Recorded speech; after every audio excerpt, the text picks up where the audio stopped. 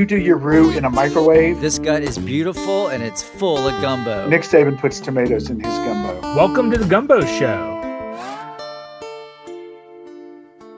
Gumbo is a way of life.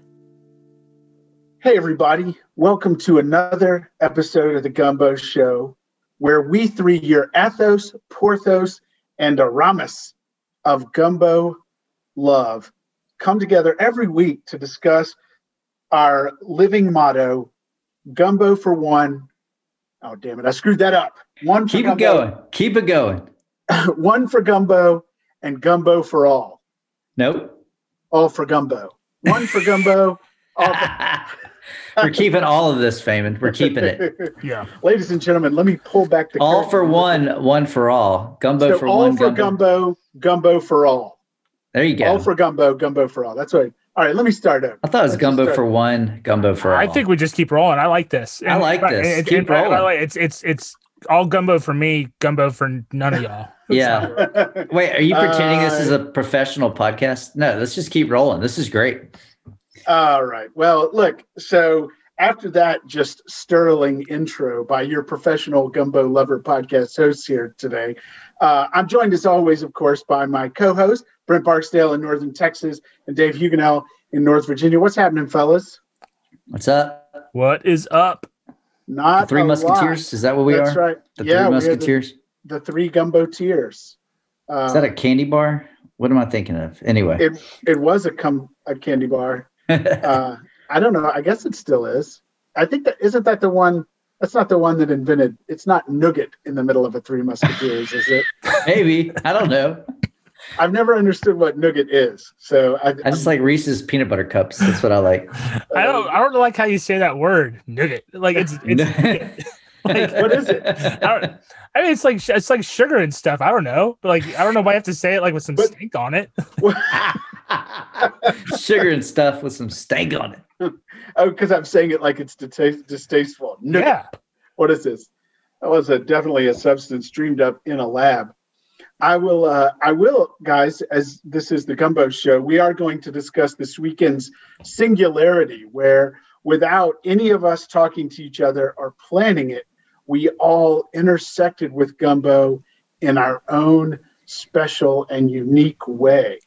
So Some better than others. Some better than others. yeah, I think Dave's was probably the best, because it's now Monday, so we're 2 days into this since the weekend really was going, and I've heard about his gumbo a couple of times. So we're definitely going to let him tell that story. So who wants to go first? Who has a gumbo story from this weekend? Who wants to go first?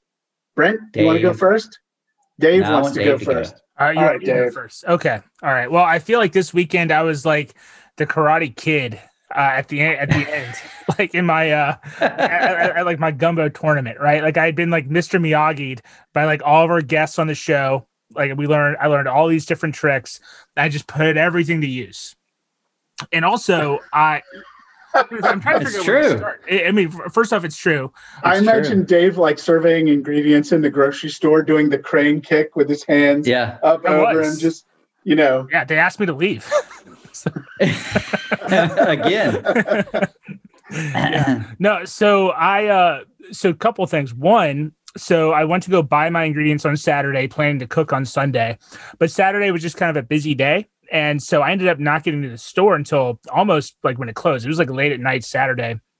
Now, for those that have listened to me talk about my recipe before, I always use a rotisserie chicken because I don't like cooking my own chicken. I just try to save time. But when you go to the store late at night, the deli's closed, so all that stuff's put away because it's all old and stuff. So I had to actually go and like buy some like fresh meat. So I'd have to do it, the real way, I guess, on Sunday.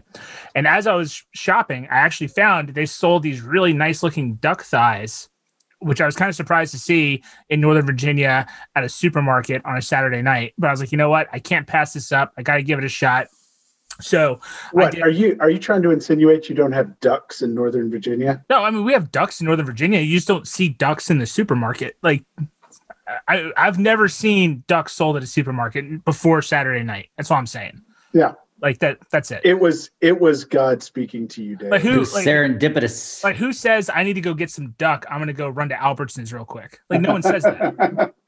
I hear Albertsons has the best duck. They do. Maybe they do. They should sponsor us. They should sponsor us. If they sponsor us, they definitely have the best duck. Yeah. So they'll never sponsor us after an intro like that tonight. That's fair. So or if they see our Twitter page. Oh, good news is they won't see it. No one does. That's right. So, okay, keep going. Keep talking about your duck at midnight or whatever. Right. So I get all my ingredients. So Sunday morning. So I start off, and this is like become a routine for me because I love using bacon fat in my roux now, which means I get to cook bacon in the morning. So I get my cast iron out, cook up some bacon, eat that kind of like while I'm drinking my coffee, kind of getting my Trinity ready, all that sort of stuff. And I've actually I'll admit this, I've never cooked duck before. So I had no idea like what I was supposed to do with it. So what I figured I would do is I seared it and kind of fried it in the bacon fat for just a little bit to get a nice crisp on it. Then I put all the thighs in the oven, let it cook for about an hour and a half. And like while that was in the oven, kind of like getting fully cooked, I was getting my gumbo ready, all that. Low temperature, I'm assuming. Yeah, it was like 350, I think. Yeah. So like pretty low. So as I'm doing that, getting all my accoutrement ready for the gumbo, all that jazz. When the duck is done, I should say this. So when I put the duck in, I put it on a pan, but I kind of put like this like tin foil like moat around it. So like all the fat would get trapped. So when I took the duck out, I took the duck fat that had rendered, mixed it with the bacon fat that had rendered from when I cooked the bacon. And then that gave me, I think, like 2/3 of a cup of fat. So I just finished the rest off and got a full cup just by using some peanut oil. And then I used that to make my roux. So it was bacon fat, duck fat, peanut oil for the roux.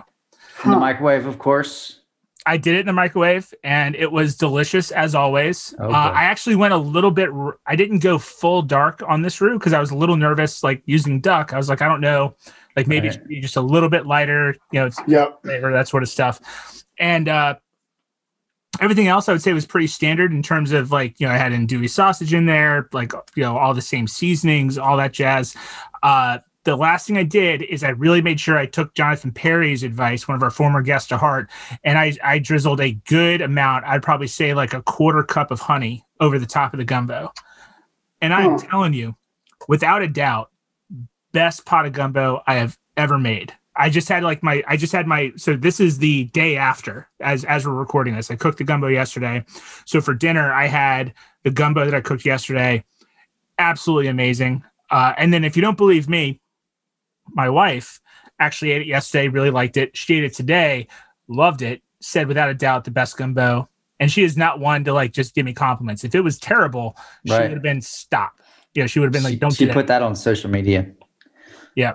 So it was delicious, and I'm a very happy camper, and I feel like I have completed my journey. I have beat up the bully in the tournament. I got my sweep the leg. Yes, so sweet. You got your leg swept, and then Miyagi went in there and like did the thing where he claps and rubs his hands together, and all of a sudden you're healed. Can you imagine how much better you're going to be in 3 months? I will say this though, I ate so much gumbo last night. I don't think I'd actually do a real karate tournament. Like I feel. I feel fatter emotionally after. You look the same though, but that's it's a dark place emotionally. So I have a couple of questions. So number one, what do you think made the biggest difference? Was it the duck? I mean, you could say the duck, that fits a couple of things, the duck fat and the duck meat. So yeah, I mean, and you did the honey as well. And you had the three oils in your roux, which is pretty interesting, I think. And also, so what do you think was the biggest difference maker? So I think the biggest difference was when making my roux, the amount of fat I had versus oil. So using more fat than anything else, because I don't know if it I think the duck fat definitely played into that, but it made the gumbo a lot creamier, a lot richer. It just tasted so much differently. The duck meat. I mean, it tastes great. I mean, to be honest, like it still kind of just tastes like gumbo to me. Yeah. It's meat that's been simmering in liquid for, over 24 hours. Right. So, but smoked duck in the gumbo at Préjean's or where I think that's what it's called in Lafayette, their smoked duck gumbo is excellent. I mean, the smoked meat makes all the difference. And just that's why Jonathan Perry said that's his favorite, duck and sausage gumbo, because it's that smoked duck. So you didn't do a smoked duck. You just kind of, put it in the oven. Because I had no idea what I was doing. I just fried it in the bacon fat for a little bit and then put it in the oven for the rest of the time. That's actually my other question. How, when you took your duck thighs out of the oven, you didn't just eat them right there? Because that would have been my temptation. So this one is just for me. So I allowed myself to eat the crispy skin on the duck, because I didn't really want that in the gumbo anyway. Right. And that was amazing. That tasted so good. And I didn't really even season the duck that much. I think I put a little bit of salt on it, just a little bit of just black pepper. Mm-hmm. Did your son have a problem with that? You eating a little baby cute duck? I don't think I told him what I was eating. He would be upset if he knew. Yeah, that's what I thought. I told him I ate rabbit stew once and he cried. Yeah, exactly.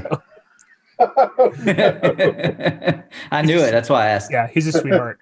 He is. So that's super interesting. I'm gonna have to look for duck the next time I make gumbo. You do. You're the king of the meat. Yeah, I do. We do put some meat in there. A lot of meat. You have a lot of meat on the internet. I saw it this weekend. So much. I did. Yeah, it was a meaty gumbo, and it's still a meaty gumbo. So do we have any other questions for Dave about his duck and sausage? I will say this. Other big thing was the honey on this one. Huge difference. It worked because I tried it last time. I don't think I used enough. Right. This one, and again, Jonathan Perry's 100% right. It's not like you taste the honey in it. It's just every now and then you get this little sweet note, and it's nice. It's nice. It's like springtime in your mouth. Cool. Faimon, you want to talk about your meat? Yeah. I never tire of talking about my meat. So no, I was not planning to make gumbo this weekend. I was going to make, I was actually going to boil crawfish because we're getting kind of close to the end of the season, and we've only had it once. And Brent had sent out a picture of crawfish he was eating the day before. Only one I've had this year. Yeah, well, if you come down during the season, I'll make the gumbo for you. I know. And so you mean crawfish? I mean crawfish, right? Jeez, yeah. I already make gumbo for you. I'm just thinking about gumbo. I know. So, but then my parents were going to come over, and my mom mentioned this actually being a gumbo podcast show host. Right. Got dropped on me as emotional manipulation. My mom said, hey, you have this podcast, but you've never made gumbo for us. So I had to call an audible, and I just made gumbo on Saturday. And so I doubled the recipe. I didn't really do anything radically different. I did fry all my chicken. I got chicken thighs, and I just fried them in the oil that I then used to make the roux. The only thing I would say that was that I've done differently is my recipe, when you double it, it calls for, so then you're using 2 cups of oil and 2 cups of flour, right? And so instead I made 2.5 cups of oil and 2.5 cups of flour. So I made slightly more roux than the recipe calls for, which definitely results in a thicker gumbo. It wasn't that thick the first night, but when we ate second day, it was. And then the other thing I would say that I did differently this time is something I actually picked up when Ian McNulty, back in one of our early episodes, recommended Broad and Bank Seafood New Orleans. And I went in there and I got their gumbo, and it's delicious. But they have all these big, perfectly cooked chunks of chicken. And it bothered me, their chicken in the gumbo was delicious. It had a different texture than the sausage, all that kind of stuff. And it bothered me that when I made gumbo a lot, my chicken ended up kind of stringy because it had been simmering in the gumbo for, 4 to 6 hours or whatever. And so I did this this time, and I've done it once before too, and I think I like it, is what I do is I just fry up the chicken thighs so they're mostly cooked, dice them, and then I just put them in 30 minutes before I'm going to serve, almost like you do with shrimp. Like if you're doing a seafood gumbo, you just put the shrimp or the oysters in right at the end. I do that with the chicken, and that way the chicken and the sausage, there's a big contrast. And then what I'll say, the other thing is I use a very smoky andouille from Laplace, and that brings a lot of that smoked flavor into it. And so we still have actually quite a bit of gumbo in this house because my parents, lovely people that they are, don't eat like my children, right? Who are basically locusts, and so there's a lot of leftover at my house. So I'm just going to give you a heads up, and I think next week I maybe head to Baton Rouge, so put that on your Spidey radar. I may be in the area, so we may have to meet on the interstate, like last time. Yeah, right. Grab some gumbo, or maybe you can make some. I don't know. I'll try to schedule it. All right. Where it's better. Anyway. So Brent, what went down with your gumbo? Well, I did. Weekend? First of all, I went to a crawfish boil in Texas. That was very good because I didn't have to cook any of it. So I thought it was good. It had a good spice, but not a lot of times when people do crawfish boils, they'll put so much spice that you can't even eat the potatoes and the corn and all the other stuff because it's just so hot. Yeah. But no, it was a great crawfish boil. So, but the day before I went, and again, I'm in Texas. So I went to a place that was billed as a barbecue breakfast restaurant, breakfast to barbecue. And I'm only going to give small details because I don't want to get anybody in trouble, but I saw on the menu randomly, it said gumbo on this barbecue breakfast place. And I sent you guys a picture. And I was warned by certain folks not to get the gumbo there.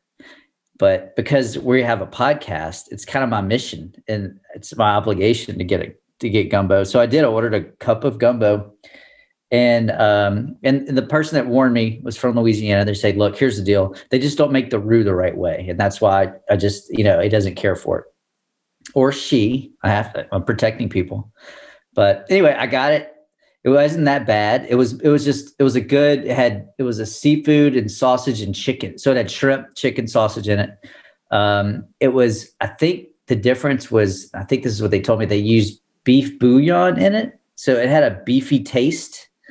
So you could tell it wasn't your traditional gumbo, but it was a good bowl of gumbo. I enjoyed it, actually. It wasn't traditional in a sense of Louisiana gumbo at all. It was like a Texas meaty gumbo that you would get at a barbecue breakfast restaurant, but it was tasty. So I give it a 6.5 and all the good parts because it was tasty. It didn't follow any of the normal traditions that I like. I mean, there was a good stew soup gumbo morphing thing. I'm a little triggered that there's chicken, sausage, and shrimp. Oh yeah, like I have no problem with that. I'll eat anything. I mean, it just seems kind of. There wasn't corn. There wasn't corn or tomatoes. So there you go. But I'll say that just gauging our internet following, I can't imagine that's going to be something that's going to pass muster. Well, I like shrimp in anything. Shrimp's my favorite seafood. So. Before we go, that's the end of my story. But before we go, I sent you guys a picture today from Publix I don't know if this is for a whole episode, but in Publix in Florida, my friend sent me a photo of quote unquote gumbo mix. Is that what it's called? Oh, I tweeted it. Okay, good. I thought you did, but I don't look at our Twitter like anybody else. But so Faimon, you may remember, what were the ingredients? It was okra, corn. I'm looking at it. It's okra, corn, celery, onions, and sweet red peppers. There you go. The picture, ladies and gentlemen, if you're listening to this, go to our Twitter feed. Yes. Before it ends up on our Instagram. At Gumbo Show. Right, at Gumbo Show on Twitter. It looks like a vegetable medley is what it looks like. There's corn in there and just gumbo, and it's all bright and green. It's never been touched by anything so blasphemous as a roux. I mean, this is definitely like the sweet red peppers are very red. It's all popping. This was clearly made in a Madison Avenue advertising advertising lab. It looks god awful. So everybody go to our Twitter and you can see what we're talking about. Head on over there. I know you're excited to get there. Check it out. Retweet it if you will. Yeah. We actually had an interaction with that tweet. So our old friend Adam Chauvin from from Lafayette, who Instagram's the food guy over there. He does a lot of great stuff. Adam C Eats. Check him out. He replied to the tweet and says, "I see this all the time," and then we just kind of shared our horror over Twitter. about. He meant the So, photo, yeah. not your Twitter account, because no one sees I mean, it. it works for either. Yeah. But yeah. Yeah. So all right, cool. Great look, episode. Yeah, so that's our Gumbo Chronicles this week as we leave Gumbo season.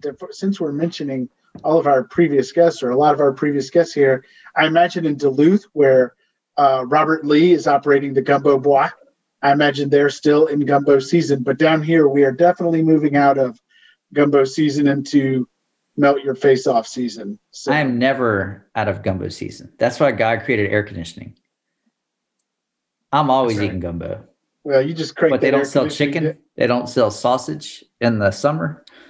Dude, it's just too hot sometimes to For eat you. a big hearty bowl of gumbo. AC. Anyway, I'm not going to stop. I'm not slowing down. So I'm sorry. In fact, I'm eating more just to spite you. Well, you're gonna have to make up for me. Well, look, I think we'll go ahead and end it there, and that'll do it for this episode of the Gumbo Show. Join us again next week, where we talk about gumbo and maybe have a guest on to entertain us with their gumbo tales. And until then, may your roos be dark and your bowls be full.